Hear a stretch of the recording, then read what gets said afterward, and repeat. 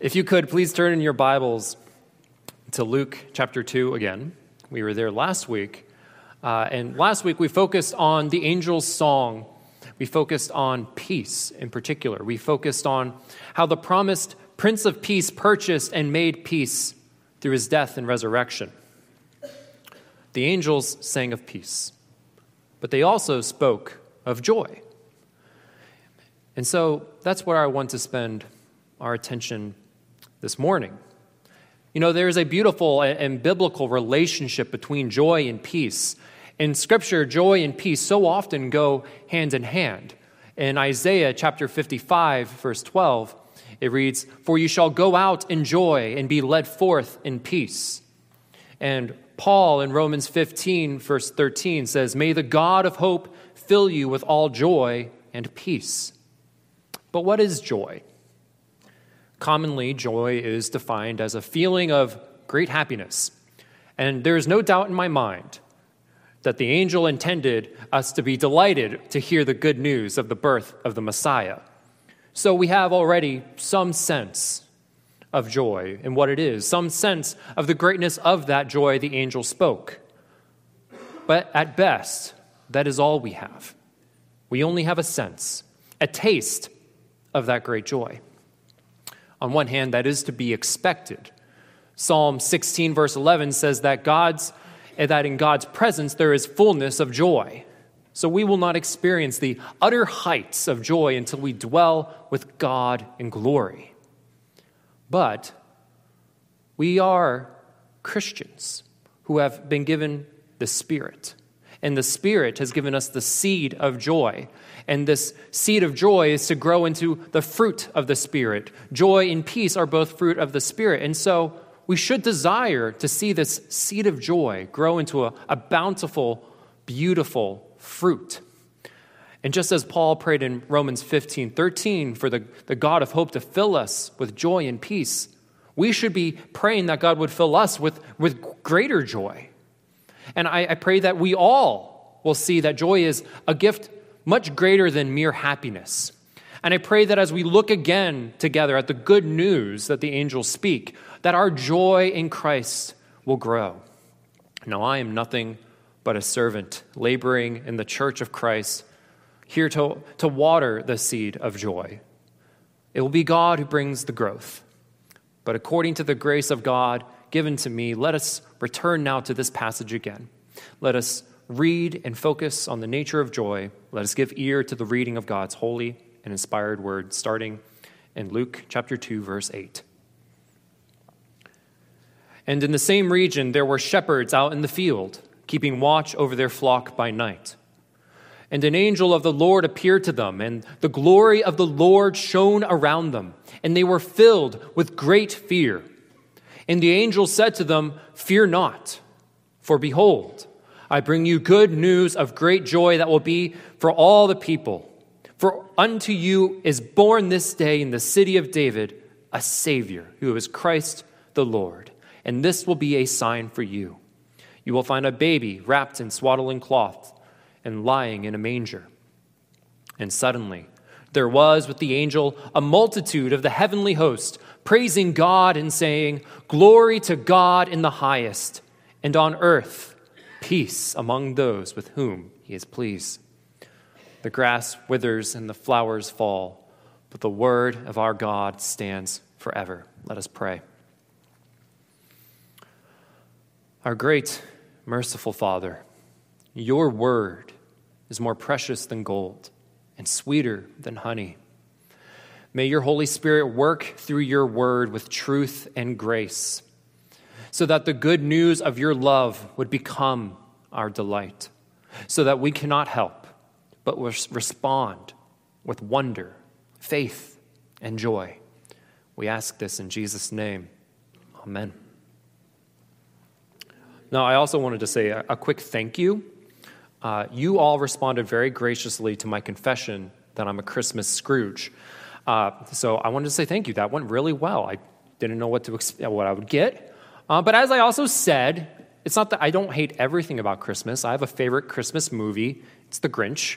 My favorite I wish I was kidding. My favorite book is also A Christmas Carol with Ebenezer Scrooge. And again, I wish I was kidding.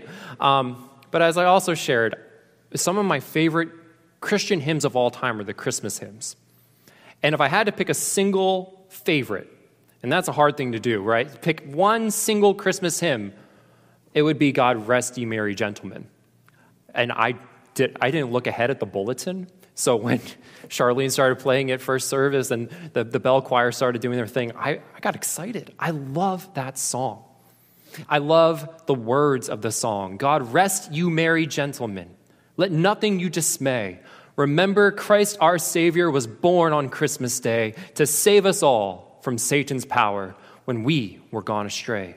O tidings of comfort and joy. Comfort and joy.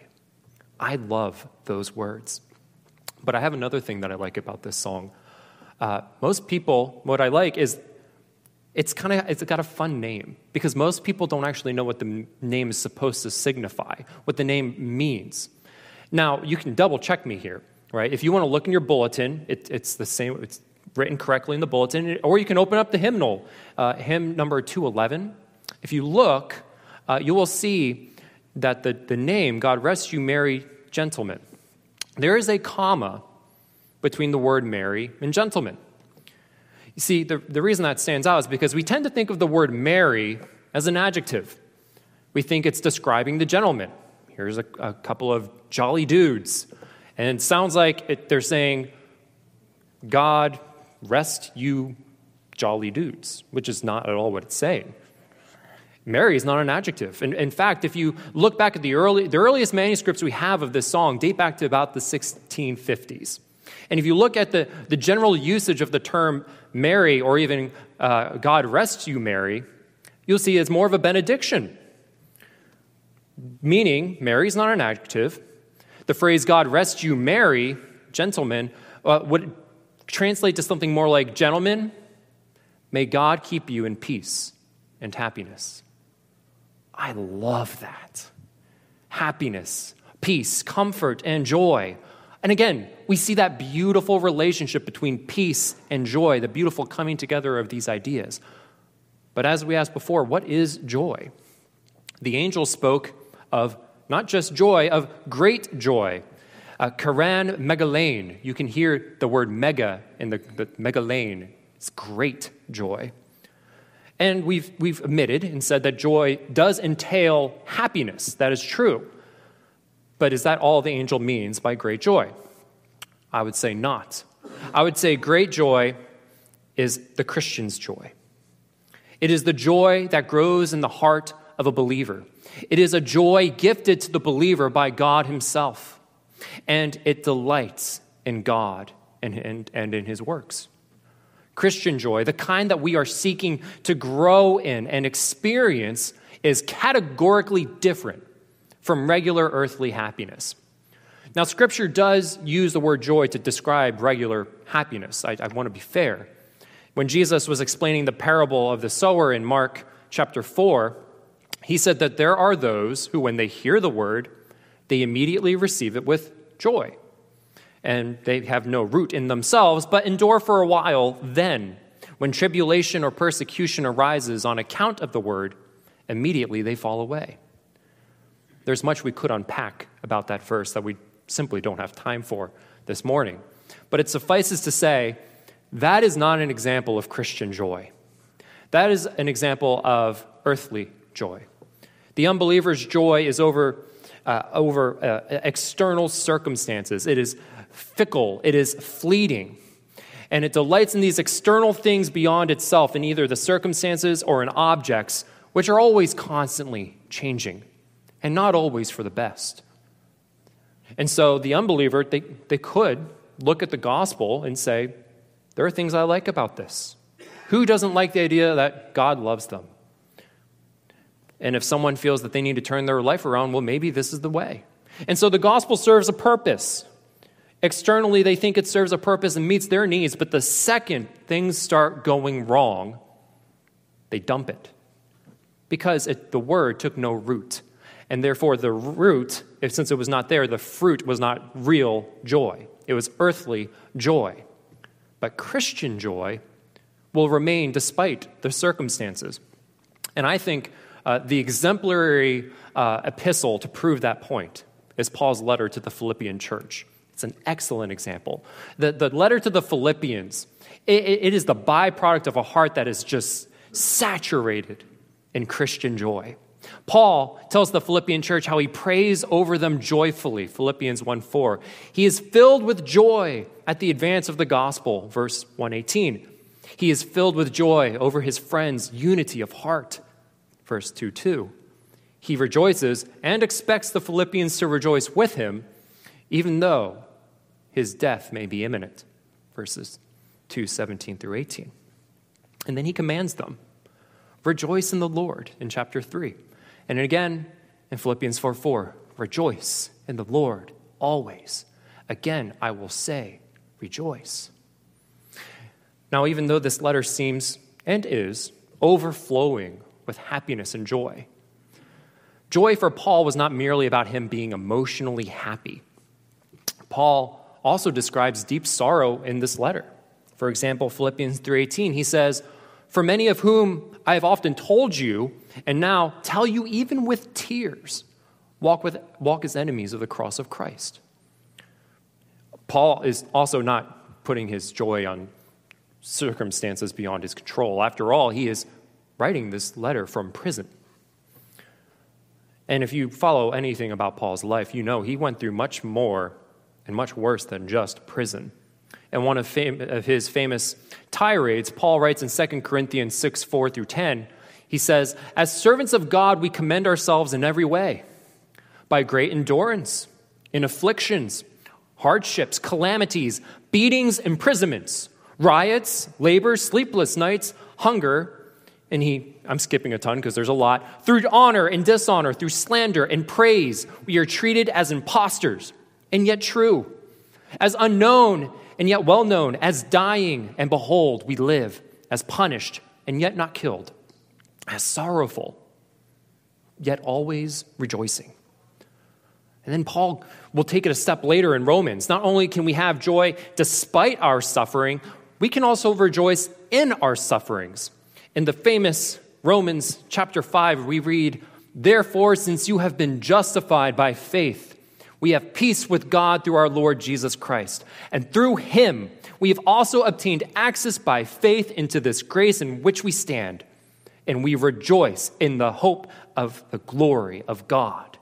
But not only that, he says, but we rejoice in our sufferings, knowing that suffering produces endurance.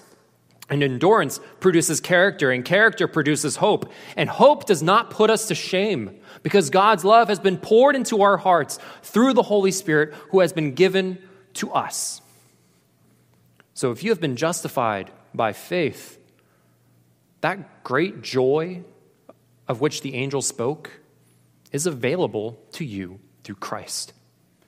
Jesus said in John 15:11, these things I have spoken to you, that my joy may be in you, and that your joy may be full.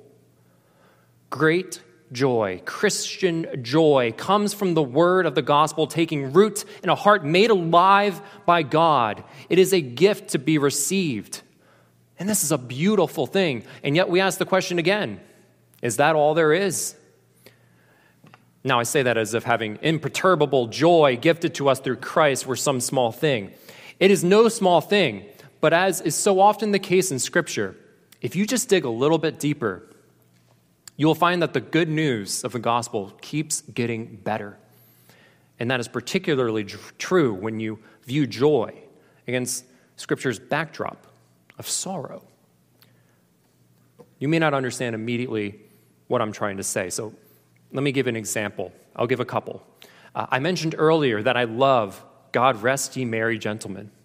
I love it. Besides the words, I also love that it's composed in a minor key. For the non-musicians, songs in a minor key often have a feeling of sadness or tension or drama. And that is certainly true for God Rest Ye Merry Gentlemen. While it speaks of happiness, peace, comfort, and joy, the music has an almost haunting note of sadness and drama that pushes the song along, but not in a way that detracts from the happiness, joy, peace, and comfort, but rather in a way that adds depth to it. I don't think this was an accident. Just as peace and joy have a beautiful relationship in Scripture, so too does sorrow and joy. Now, they are two different kinds of relationships, to be sure. Peace and joy have almost a symmetrical relationship. There's a beauty in that they come hand in hand so often. Meanwhile, the relationship between sorrow and joy is almost more of a counterpoint. Sorrow can serve as the backdrop in which the light of joy can be seen more clearly and understood with more depth. Let me give one more example to convey what I mean. I love the winter, right? So there's more things I love about the Christmas season. I love winter. I love that it's cold. I also love, and this may shock some of you, I love that it gets dark early. I love that the sun goes down around 4 o'clock. My wife doesn't get it, but I love it. But I don't love darkness for darkness' sake. I love that after about 4:30 p.m., I can go outside and see the moon shining bright in the sky. And especially in the winter, when there's a fresh snowfall covering the ground, I love how the moon can reflect off the snow, and it illuminates the whole night with this cool white glow. And especially during the Christmas season, one more thing I'll admit I enjoy. Isn't it great to just drive around and see the Christmas lights? If it were not for the darkness, I wouldn't be able to do that. So, when I put it that way, I hope you understand a little bit more what I mean by sorrow and sadness as a backdrop for joy. Think also of the stars shining in the night sky that the wise men saw. Matthew 2:10 says, when they saw the star, they rejoiced exceedingly with great joy. There's those words again, Karan Megalain, great joy. And think of how the angel appearing at night with the glory of the Lord shining around him, the angel brought good news of great joy. Karan Megalain, great joy. Now God could have sent that angel at any time. He didn't have to do it at night. And I don't think God waited until the evening because he thought Mary would prefer to have visitors after having just gone through labor after around bedtime.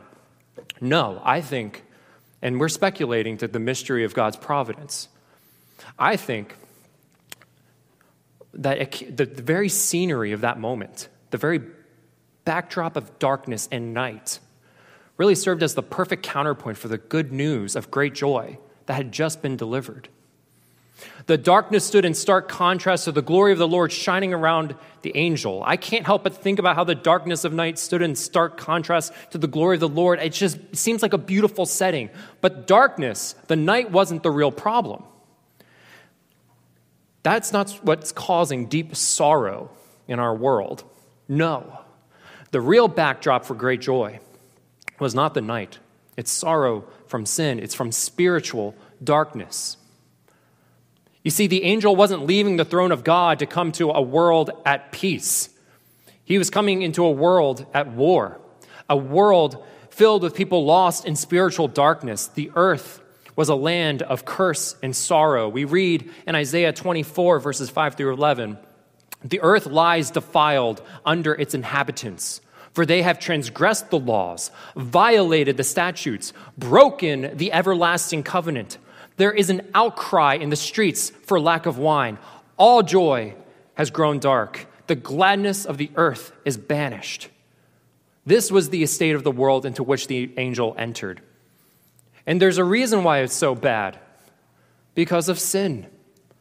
If you follow the biblical narrative, the descendants of Abraham, the Israelites, were supposed to be a blessing to the nations. They were supposed to be a kingdom of priests, a holy nation. They were supposed to be a light to the nations.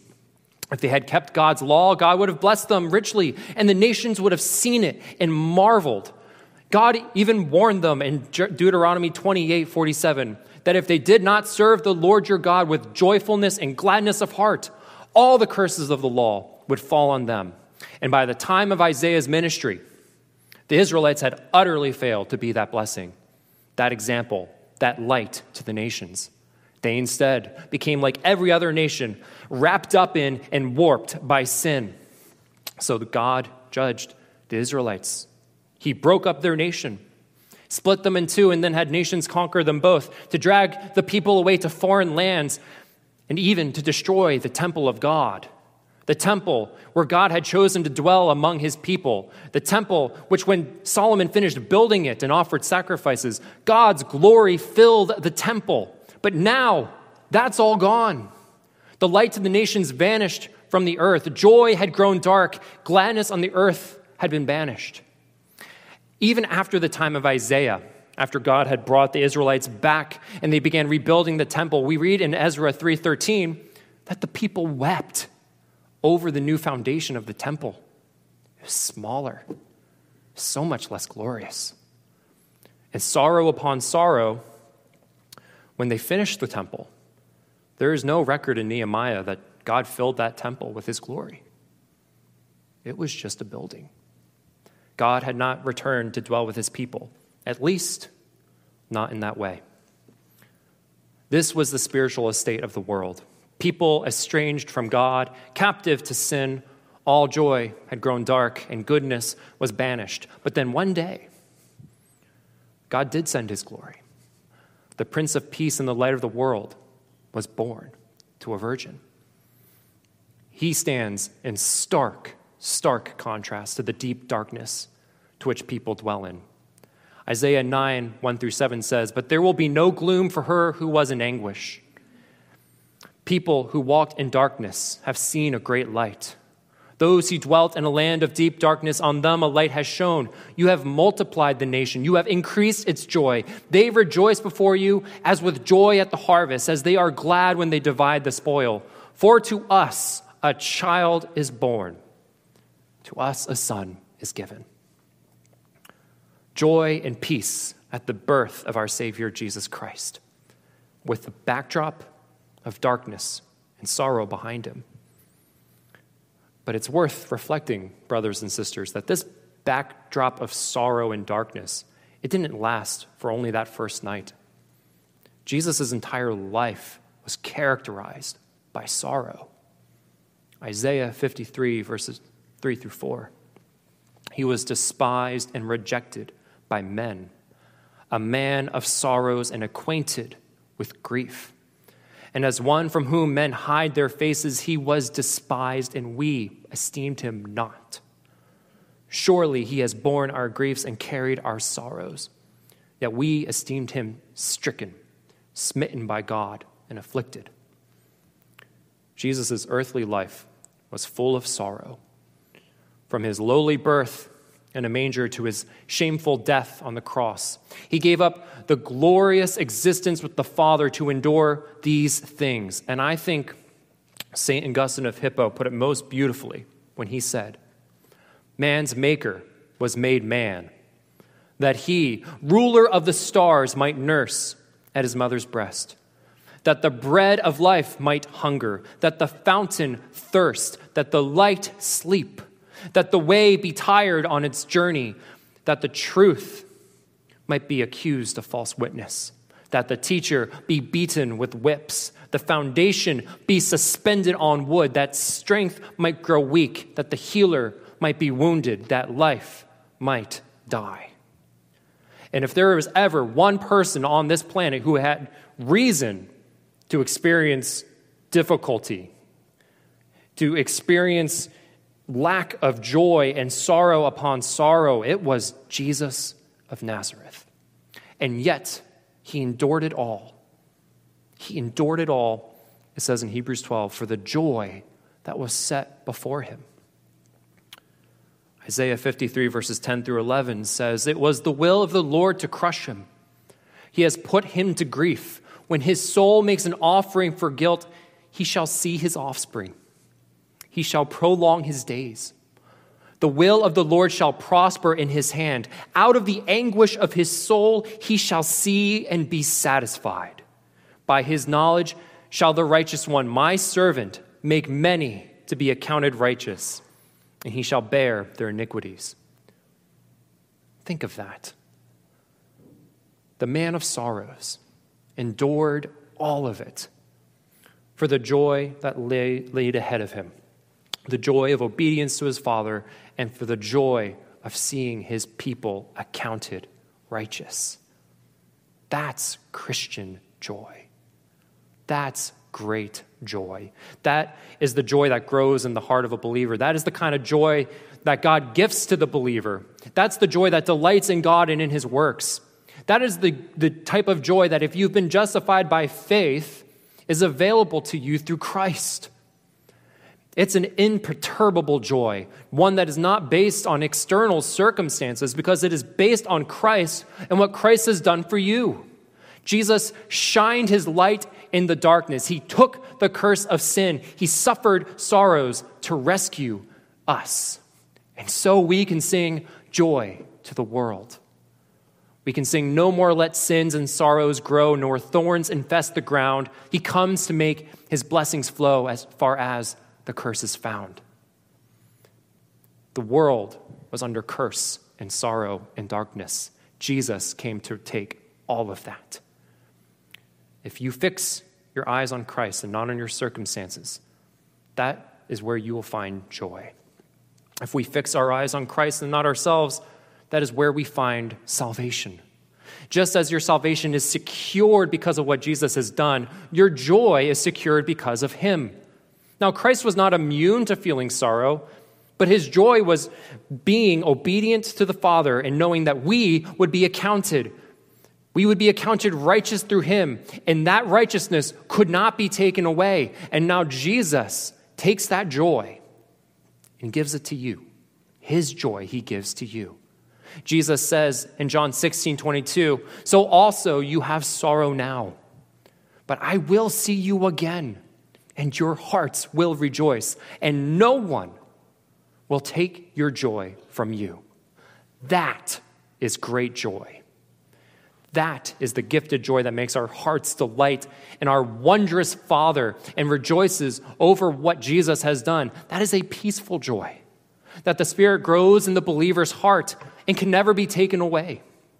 It is a loving joy. That means, as 1 Peter puts it, though you have not seen him, you love him. Though you do not now see him, you believe in him and rejoice with joy that is inexpressible and filled with glory. That is a joy that shines brightly, especially so against the backdrop of sorrow and darkness that we face on this earth. And that's an important thought we should stop to consider. There is no Christian on earth that doesn't long to have a greater experience or more knowledge of that great joy. But there is an existential problem. There's a problem of the heart, a problem we all face, which I want to speak to. The angel spoke good news of great joy. He heralded the message of great fulfillment of God's promises. The Prince of Peace had been born. He was bringing peace to earth with him. And if you believe in him, you have every reason to be exceedingly happy. But here's the problem. We don't feel happy. We don't always feel joyful in this world. Seldom, we don't even feel joyful about our salvation. Yes, we've heard the angel's message. Yes, we've believed. We have faith. We love Jesus. We are saved. And yet I don't always feel joyful about my salvation. Now, as I said, joy is a gift, and the seed of joy is something that every Christian has. For some, I think we can all think of one person. For some people, that seed is full grown. It is that person's joyful to the nth degree all the time. Most of us, we struggle at times. And yet there are still others who absolutely despair of feeling the joy of their salvation. Christian writers throughout the ages have written on that kind of topic. Puritans, Dr. Martin Lloyd-Jones, John Piper, many others, they describe this experience as a spiritual depression that can cripple the Christian walk. And that is a topic that really deserves a sermon series of its own. If you find yourself struggling to experience the joy of which we speak, of which the angels spoke, seek help. Seek Pastor Drew, talk to a trusted Christian friend or mentor. But if I may speak a few words to you, dear Christian, I wish to encourage you. Firstly, you are not alone if you struggle to find joy. David, a man after God's own heart, wrote some of the most startling psalms of lament. He wrote Psalm 13, "How long, O Lord, will you forget me forever? How long will you hide your face from me? How long must I take counsel in my own soul and have sorrow in my heart all the day?" And yet, David's also the guy who wrote Psalm 4, verse 7. "You have put more joy in my heart than they have when their grain and wine abound." I don't know what abounding grain and wine looks like, but I'm sure this is very joyous. And do you see that spectrum? All within the one heart of David. A man after God's own heart. He can go from the pits of despair all the way to my heart abounds in joy. So if you find yourself struggling to experience joy, you are in good company. Believers such as David shared similar problems. And I believe if we were all honest with each other, we probably struggle more than we would care to share. But because we are in such good company, we can all share the same prayer. We can pray along with David, Psalm 51, verse 12. "Restore to me the joy of your salvation and uphold me with a willing spirit." And Jesus himself bids us to pray like this. He says in John 16, "Truly, truly, I say to you, whatever you ask of the Father in my name, he will give it to you. Until now, you have asked nothing in my name. Ask, and you will receive, that your joy may be full." What a glorious promise that is for the saints, to ask, and he will listen. Now, because we all would love to grow in the fruit of joy, it's important that we stop to remember that it's not something we do by our own efforts. Have you ever told a stressed person to just calm down? Have you ever told a depressed person, just cheer up? Have you ever told an ADHD young pastoral intern, just pay attention? Doesn't work. Likewise, the fruit of the Spirit is not something you can just chum up, particularly joy. And I think that's something we're quick to forget. But those who struggle to experience joy are blessed with a constant reminder that they must go to Christ. If you struggle with joy, you know you can't lift yourself up. You know you are stuck, but you also know to go to Christ. And that's actually a huge blessing. That's something many of us often forget. We like to think we can do things on our own, and it's not until we're knocked down that we finally realize I've been going out on my own the whole time and I messed up. Now, we are prone to forget those things, but especially so when we lose sight of that backdrop. Once again, this backdrop of sorrow is important.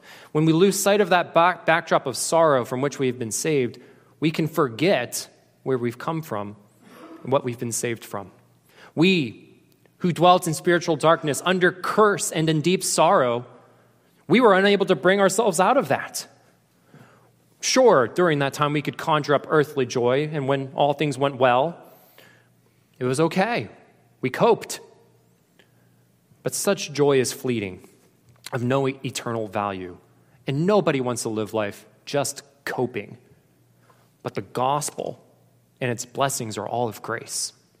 It is God who must change the soil of our heart to receive the word of the gospel. It is God who grows that fruit of joy. Jesus entered our world of darkness and sorrow. He endured its tribulations, even to the point of death on the cross, so that you might be lifted out of that murky mire and put onto solid ground. So look to Christ, all of you. Look to Christ. Despair of finding joy apart from him, and rejoice that in him there is fullness of joy. Now, I want to conclude one final observation about joy. The great joy of our salvation is not a zero-sum game, by which I mean it's not like a piece of pie. Once I take a piece of pie, you're not getting that piece of pie. It's gone. There's only so much to share for everyone. That's zero-sum game. Earthly joy is like that, though. I can have my pile of goodies and toys, and you can't.